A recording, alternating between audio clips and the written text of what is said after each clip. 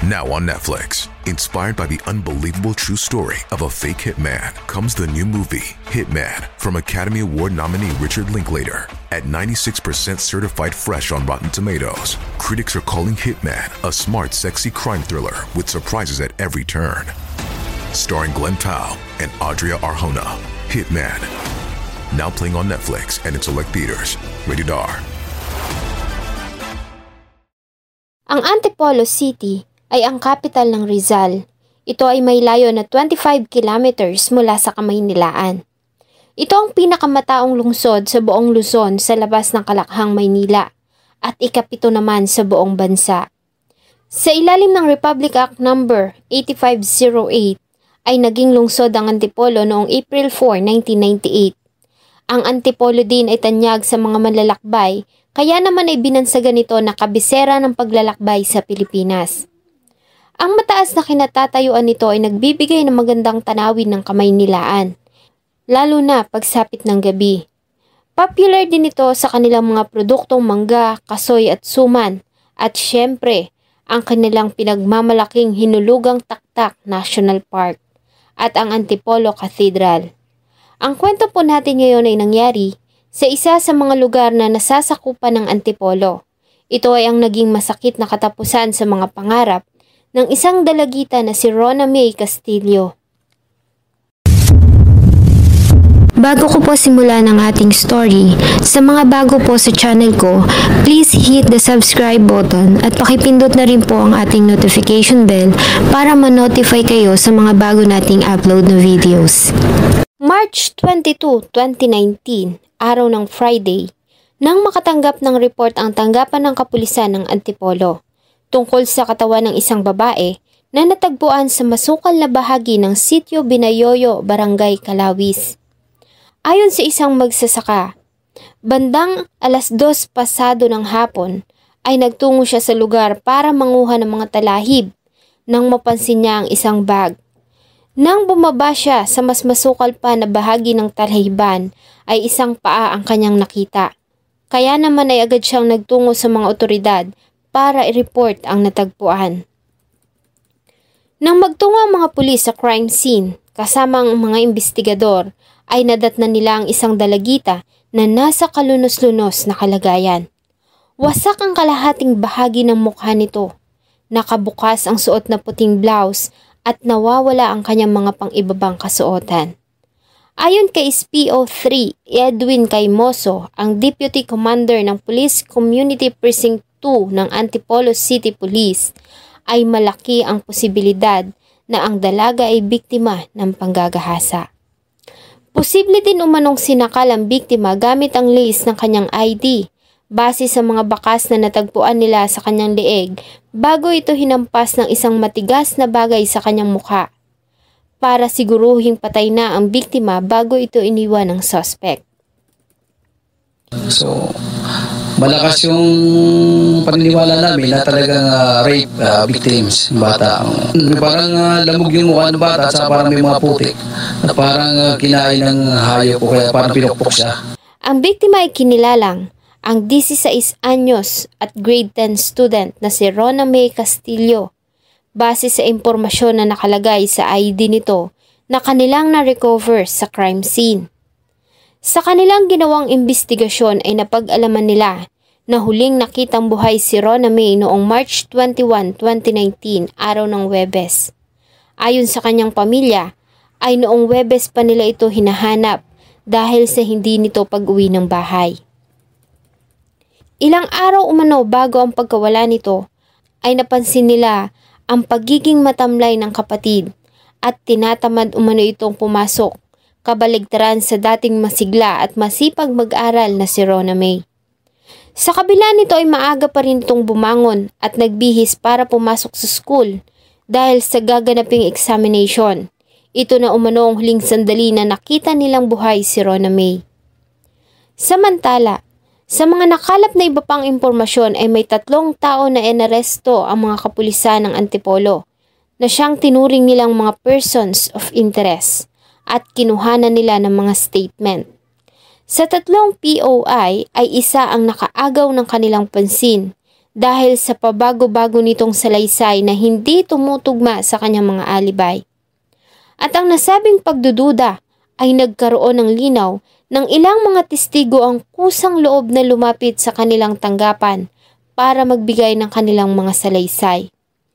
Ayon sa ilang witnesses, ay nakita nila ang biktima na si Rona May noong alas 4 ng hapon ng March 21, 2019, araw ng Huwebes, sa bahay ng tiyuhin nito at kapatid ng kanyang ama, ang tricycle driver na si Jimmy Castillo.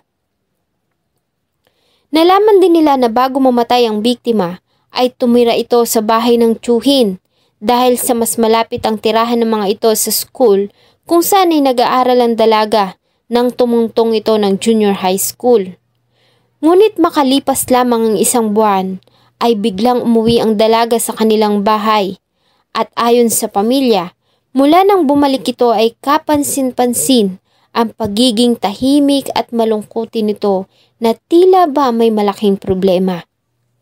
Natahan na po yung mga tita namin. Kinausap niya na ang siya-siya niya pa nun pero biglang sinabi niya na, tita, pagod na ako. Ayoko na pong pumasok. Huwebes po, ayaw niya na talaga pumasok noon. Napilitan lang po siya kasi exam. Nang mag-imbestiga ang mga pulis sa silid na dating tinutuluyan ni Rona May, ay kapansin-pansin din umano ang magulo at tila ba may mga panlalabang nangyari sa loob. Ayon sa teorya ng mga pulis, ay marahil umano ay bumalik ang dalaga sa bahay ng tiyuhin para kunin ang mga naiwan nitong gamit. Ngunit dito ay nagawa siyang gahasain at patayin ng suspect.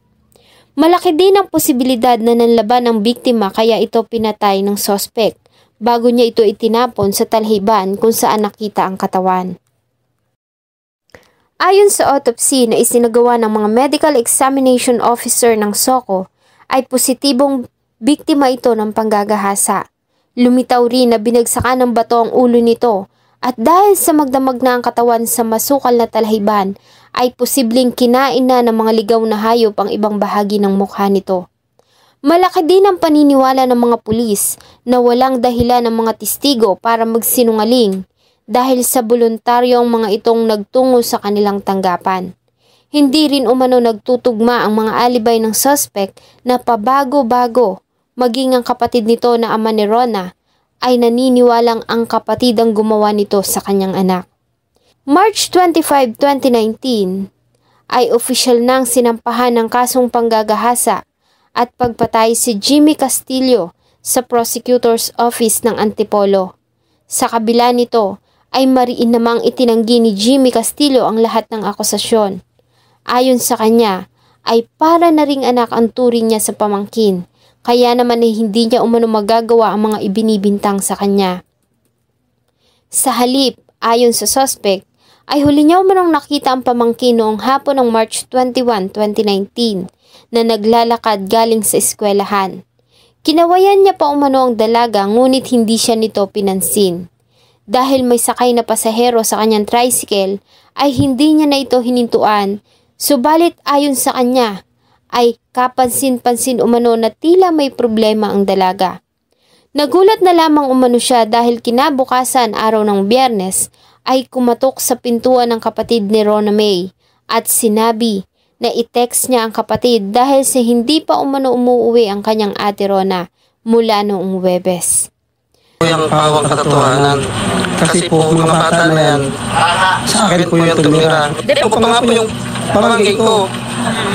Hindi nga po ako napansin kasi ang takbo ng motor ko. Parang sabi ko may sa isip ko lang, ma'am, parang may problema. Yung time na yun, dire-diretso kong si Chokabate, kasama ko si ma'am, hindi ko na po nakita. Kinabukasan po ng araw na ng Biyernes, tumuktok sa pinto yung yung kapatid niya ng batang babae. Nang sabi po ay, Tito, i-text mo daw po si tatay kasi kahapon pang hindi na uwi si ate. Si Jimmy Castillo ay nasa pangangalaga pa rin ng mga Antipolo Police habang nililitis ang kanyang kaso sa hukuman. Binibigyan po siya ng baon pero hindi po niya ginagastos. Tinatyaga po siya maglakad ng 2 hours. Baka Tipid lang po siya sa pera niya. Ang hirap po tanggapin. Kasi nag-i-expect po kami na yung kapatid ko. School lang, hihintay namin na ako sa hapon uuwi. Tapos mabalitaan namin na pinatay siyang ganyan. Shoutout po kay Ma'am Feby Montero na nanunood sa Dubai. Ma'am Hilda Hita sa Gumaca, Quezon.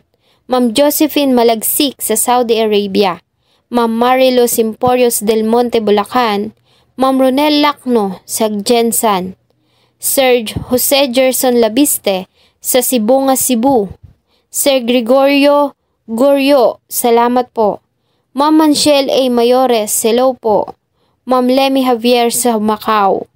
Ma'am Caroline Huntington sa US, hello po sa mga Pilipina dyan sa Bayview Hospital. At kay Sir Aaron Naray, pasensya na po kung ngayon lang na shoutout. At sa inyo pong lahat na patuloy na tumatangkilik ng akin pong mga video. Huwag niyo pong kalimutang mag-iwan ng inyong salubin at suggestion sa atin pong comment section. Thank you so much po and see you in my next video. Have you made the switch to Knix? Millions of women have made the switch to the revolutionary period underwear from Knix. That's Knix. Period panties from Knix are like no other, making them the #1 leak-proof underwear brand in North America. They're comfy, stylish, and absorbent, perfect for period protection from your lightest to your heaviest days. They look, feel, and machine wash just like regular underwear, but feature incognito protection that has you covered. You can shop sizes from extra small to 4XL. Choose from all kinds of colors, prints, and different styles, from bikinis to boy shorts, thongs to high-rise. You've got to try Knix. See why millions are ditching disposable, wasteful period products and have switched to Knix. Go to knix.com and get 15% off with promo code TRY15. That's knix.com, promo code TRY15 for 15% off life-changing period underwear. That's knix.com.